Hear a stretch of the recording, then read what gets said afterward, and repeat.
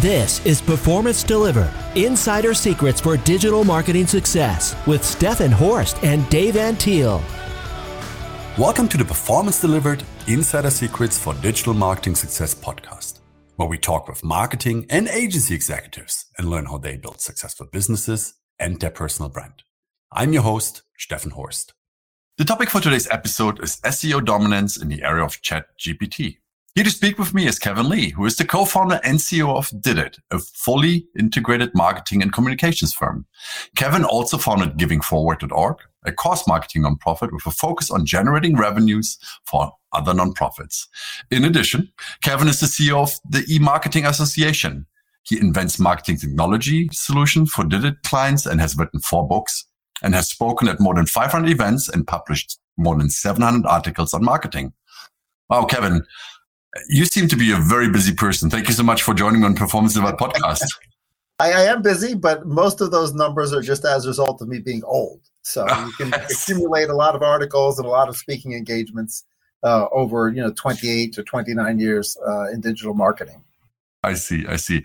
Well, before we start talking about today's topic, tell our listeners a little bit more about yourself. How did you get started in your career and what led you to where you are currently?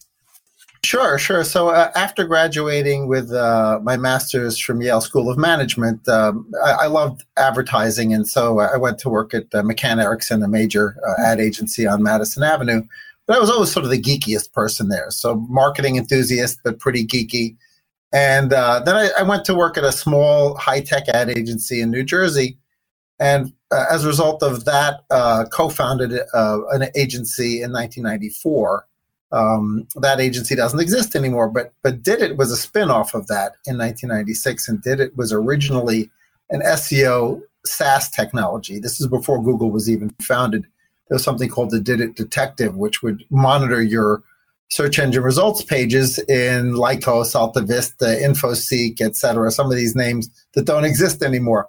And we went from that into the paid search space when GoTo.com launched. They ended up going public as Overture and then got bought by Yahoo a few years later. And so we first built a bid alert system for GoTo.com before they had an API. And that evolved into a bid management platform because people said, oh, thanks for monitoring those bid positions for me.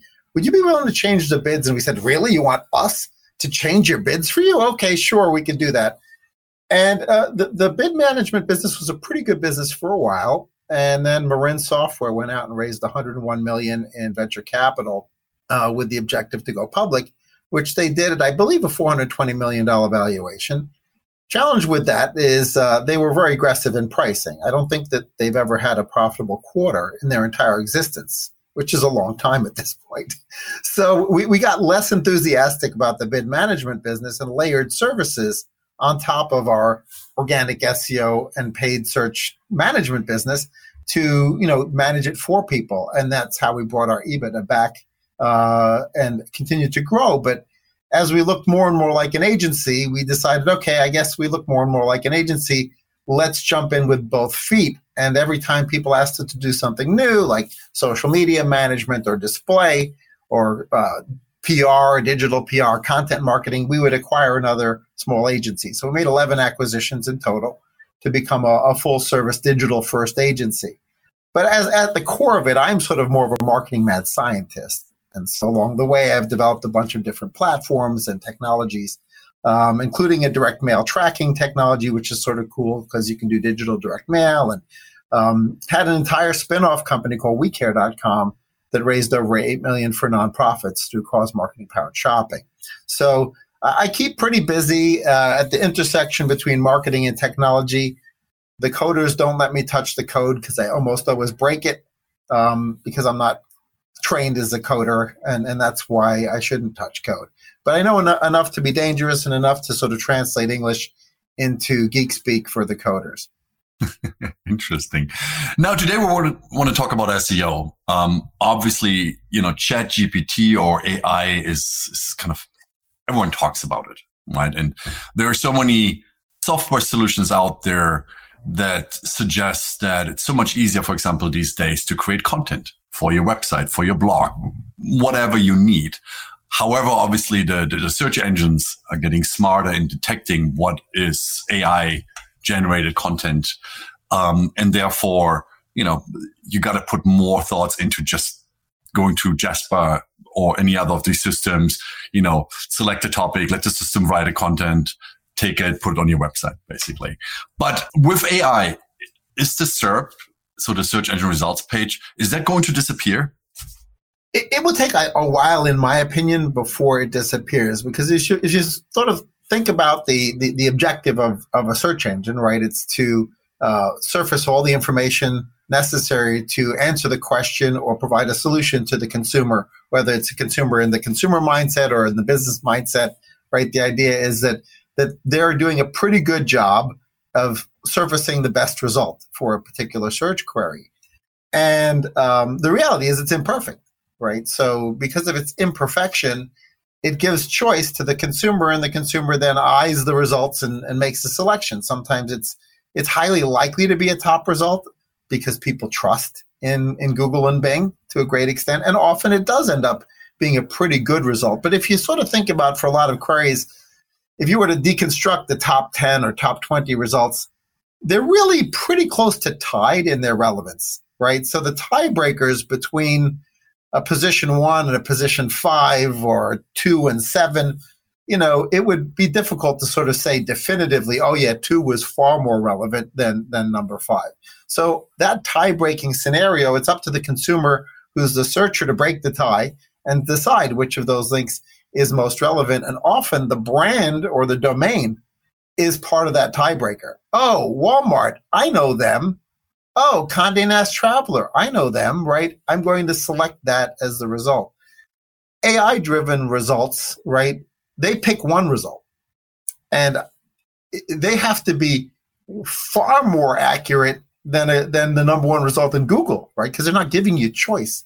They're taking you all the way to the answer, and the answer better be right. Otherwise, people are going to say, this isn't really satisfying my needs.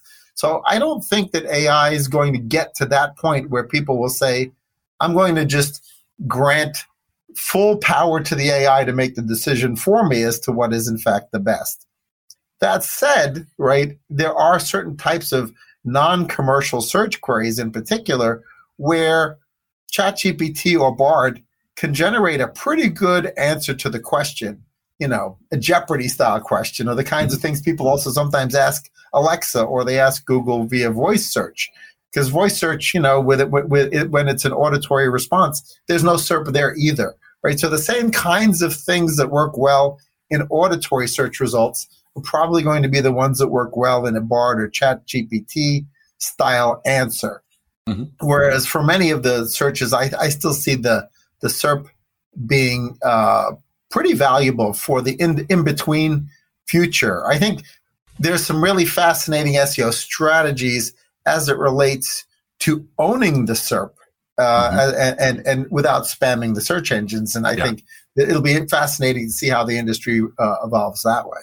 Yeah, because if we're thinking about it, right, if there's only one result that Google or Bing or any other search engine displays at some point, that makes everything else kind of irrelevant because it's not visible. At the moment when you see a search and result page, as you said, you have your 10 results on the page, on one page, and then you can select based on certain signals that might be important for you. It could be, as you said, it could be a brand recognition, for example, that makes you more likely to click on the Walmart link.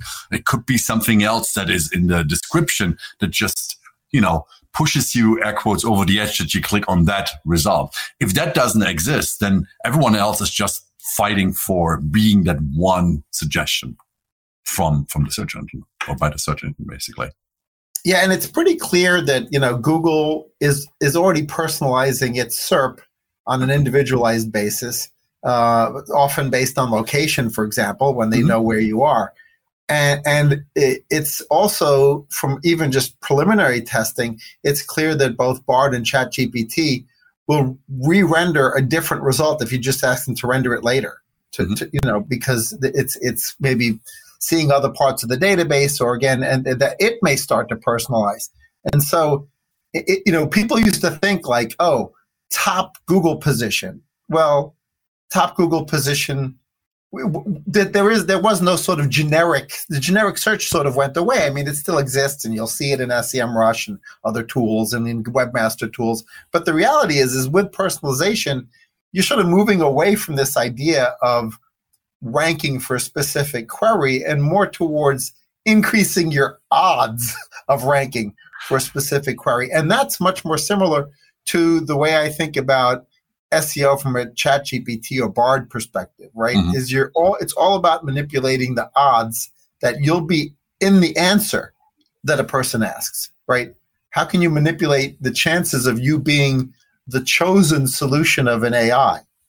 Yeah, I think the discovery part or the consideration part, if you think about a funnel, right, that's going to be really challenging if that ever happens, because discovery means I have options to discover other, if I say I want to buy blue jeans, and obviously there are so many jeans manufacturers that might be relevant to me, right? But if the system just picks one that has done the best job, then I don't have the choice to find out what does Diesel have, what does Levi's have, what do all the other brands have. So therefore, awareness part, consideration part almost kind of disappears, so to speak. Yeah, absolutely. And, it will be interesting to see if people learn how to use the prompts of Bard and ChatGPT in order to give themselves choice, right? So they may stop asking, what is which jeans should I buy, or what is the most popular jeans? And they may say, please give me a list of 10 different jeans styles that I should consider, knowing what you know about my body, because maybe you'll upload your entire body profile into the platform and it will know everything about you, right? And it may have every picture of you that's uploaded into its memory as well, so it knows your style. I mean, eventually, when you start to think about it, the power of the AI to really start to customize, if you're willing to give up a little privacy, the power of the AI is to really to delight you, is really impressive. Mm-hmm. Mm-hmm. Now, with all the investment in AI, if we look at it from a search engine perspective, who's going to win the AI war? Is it Google? Is it Bing? Is there someone else that is kind of flying under the radar currently, and no one really has on the list? I think the consumer wins, right? Because the consumer gets the choice of which one they want to use in the short to intermediate term. And actually, I think the cloud providers are going to be the winners, and some of those are the same names, right? Because already you can see Amazon starting to spin up AI in a box, right? That you can use, and you sort of see that the entire deal between ChatGPT and Microsoft with Azure is essentially going to be AI in a box, and they've already pre-announced a whole bunch of API hooks that you can use, right, to customize the kinds of ways that you interact with ChatGPT. And I think the same thing will happen to some extent with the other platforms. So I think what I'm most excited about is the ability to introduce your own secondary data sets to the large language model data set that is out there in the cloud, right? Because I may have some proprietary data that's unique to me. My body sizes, right? My inseam, my waist, etc. But also there may be some things about my personal, Office 365 data set, right? Of all the columns I've written and all the proposals I've done over the years, right? And when you start to layer that into the intelligence that comes from the cloud, along with my local intelligence, I think that's where it becomes particularly powerful. So I don't see there necessarily being one winner other than the consumer, right? So assuming that the AI doesn't get sentient and then we suddenly go from winner to loser, I think we're in for an interesting ride. Yeah. Now, earlier I started off talking about how all these AI systems can suggest to help SEO teams, like with writing content. They can write social media posts, in sales emails, you name it, right? But what's your suggestion for content teams? Because content obviously is kind of the first step into gaining visibility on search engines, right? You need to have content that is relevant to a search query, and therefore you need to create it. And, the information in there needs to come from somewhere. So should content teams, SEO teams, use AI writing systems to create content? To what extent or not at all? I think my personal opinion on it is it's a tool in the tool chest, but you shouldn't use it directly out of the box. I think it's great for ideation. I think it's great for providing frameworks for content. But I do believe that there will be watermarking that will allow for AIs to recognize AI generated content. And so I think you can absolutely accelerate a content team's speed and also potentially dramatically improve the quality of the content that comes out. So I do believe it's a powerful tool in the tool chest. I would be particularly careful to expecting that you can just spam the crap out of the search engines with content that is spun out of AI. I mean, there were content spinners that have been around for ages, and they were discovered, and the penalties were pretty significant. So I would be careful in going too crazy, but absolutely when it comes to ideation or helping to create topics and delve deeper into topics, it's having an encyclopedia plus at one's fingertips. It's sort of Wikipedia on steroids. Yeah. I think that's one area where we really like using the system is from an ideation perspective and collecting resources and different information on the topic. Because, when you do it manually, it takes a lot of time finding those point of views out there. Sure, you do a search and you get a lot of that, but sifting through things is still a time factor. This really allows us, for example, to collect a huge amount of great resources and quickly identify what is interesting from that. Is that a different point of view? Is that something that we should cover within an article that we're currently writing? And also kind of almost building the strawman of a content piece, right? Finding an outline that might work really well, something that any of the other articles haven't covered, because if we're realistic, a lot of these articles out there to any topic have kind of a similar structure, a similar approach. There is not much differences there. And I think sometimes spinning it up and looking at it from different angles can add different value to the people that read the article. Absolutely. Yeah, the time will tell exactly how best to use it. But again, if you use it as a tool in the tool chest and you don't just, it's like the Force, right? Mm-hmm. It can be used for good or evil. And I think it's going to become pretty clear to the search engines when it's being used straight out of the box to spam.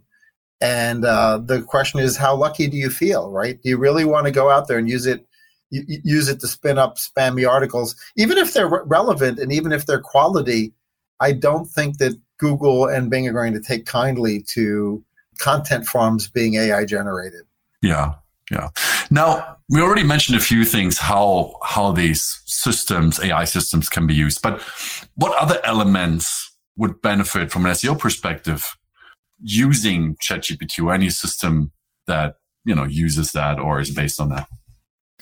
Yeah, we're starting to see some early examples of where it can be really a useful tool on the graphic side as well, right? So if you haven't experimented with Midjourney or one of the other the ChatGPT, DALL-E, or any of the other platforms, it's useful for that. I just did an earlier presentation where I chose to illustrate all my PowerPoint deck with anime that was generated out of Midjourney, right? And it was great because these weren't unique.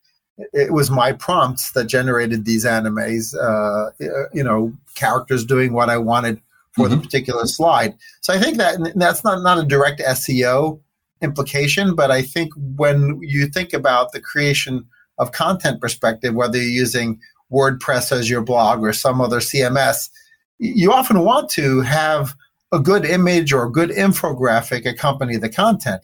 Mm-hmm. And so the AI isn't just necessarily a good tool to help you focus your content creation efforts on the textual side, but also potentially give you a great tool set on the image side, infographics or other imagery. So I think that'll really be fascinating to have people experiment with as well. Yeah. So How do you dominate SEO in this new area? What are the key elements that you think, SEO teams, companies need to focus on? We already talked about a few things they probably should be careful with, getting AI content generated and then kind of pushing it out there. But what are the things that will really help companies moving forward? The strategy I'm recommending at the moment really isn't that much of a divergence from the strategy I was recommending 3 years ago or 4 years ago, which was to not think about SEO purely from the perspective of getting one's own domain to rank, but more about getting content which speaks positively about you and your brand out there in the broader ecosystem so that you can increase the odds that you show up in the SERP in a positive context. And that overlaps pretty heavily with social media as well, because you're creating this content, potentially using it within a social media construct. And, that overlaps with content creation, content co-creation, digital PR, right? The reason that continues to be, in my mind, a good go-forward strategy is when you start to think about, when an AI is going to make a recommendation about a single thing, right? And someone's going to ask, what is the best insert thing here? Pizzeria in New York City, right? The ChatGPT algorithm is going to be going through a very similar process with regards to floating the best answer to the surface that a Google or Bing would, but it's going to pick one, right? So having your content out there or your brand out there in a positive environment on high authority, for lack of a better term, sites, right? That's going to potentially influence ChatGPT to believe that you are the best at something or that you're a good choice for something. And, so if feeding that content engine with authentic, useful content across different content types, whether it be video-based content, audio-based content, both of which those are transcribed typically, and then, other forms of content, all of that feeds the sort of SERP domination strategy, but it also potentially, or early data seems to indicate, that will also feed your odds of being in a ChatGPT or Bard result. It sounds a little bit like, as you said, it sounds like keep doing what you should be doing at the moment. Right. Just use the system the right way to support your team, support what you're planning to do, and uncover opportunities and then become more specific on basically what you're doing and what you're creating. Yeah, I mean, great content should have been a part of the person's strategy for at least 5 years, right? Potentially even, in 96, content was king.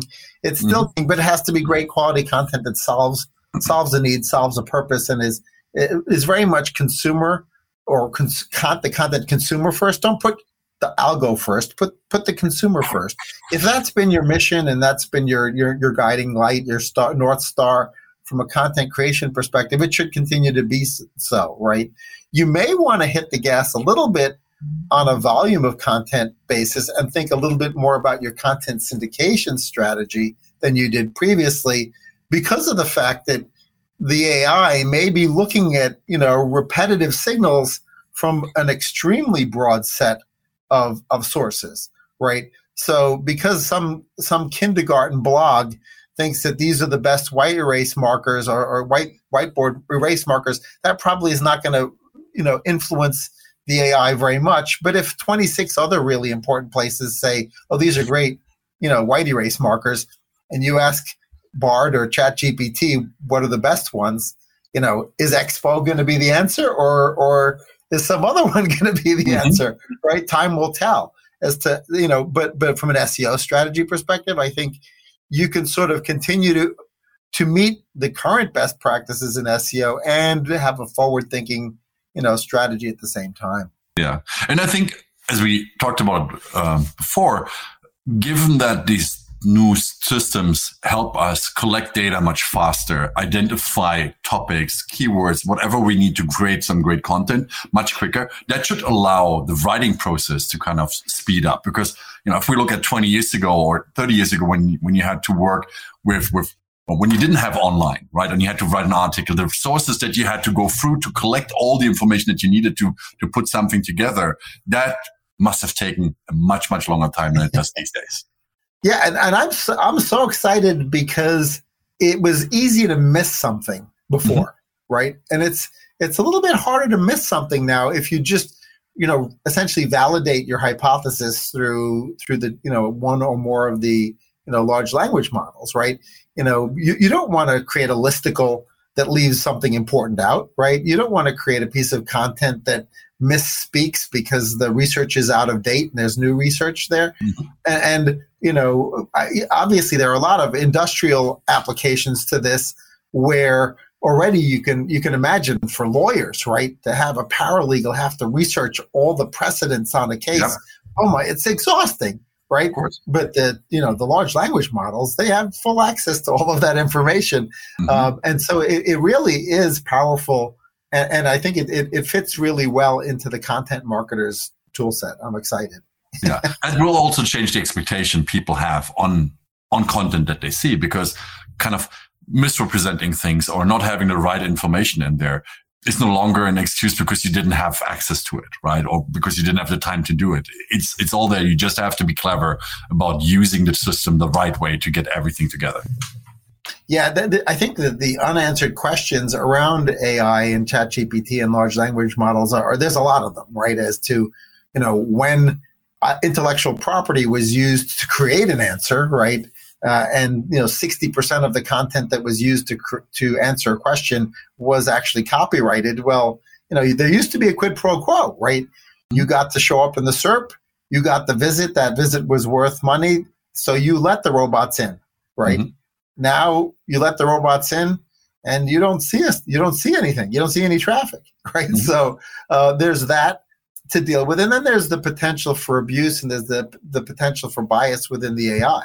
Right, especially when you start to think about the current world of news, with news in quotes, right? So what is truth these days, right? Used to be, journalists, again in quotes, fact-checked things, right?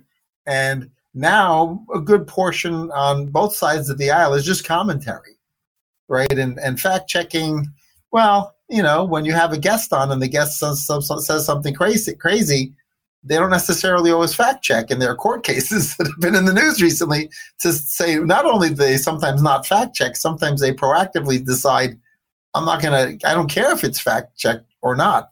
And to the extent that information makes its way into a large language model, that also sort of will have difficulty discerning the difference between truth and fact, that has implications, right? And I don't think that everyone's fully thought through those implications, right, as to where information comes from and the extent to which you could spam what truth is.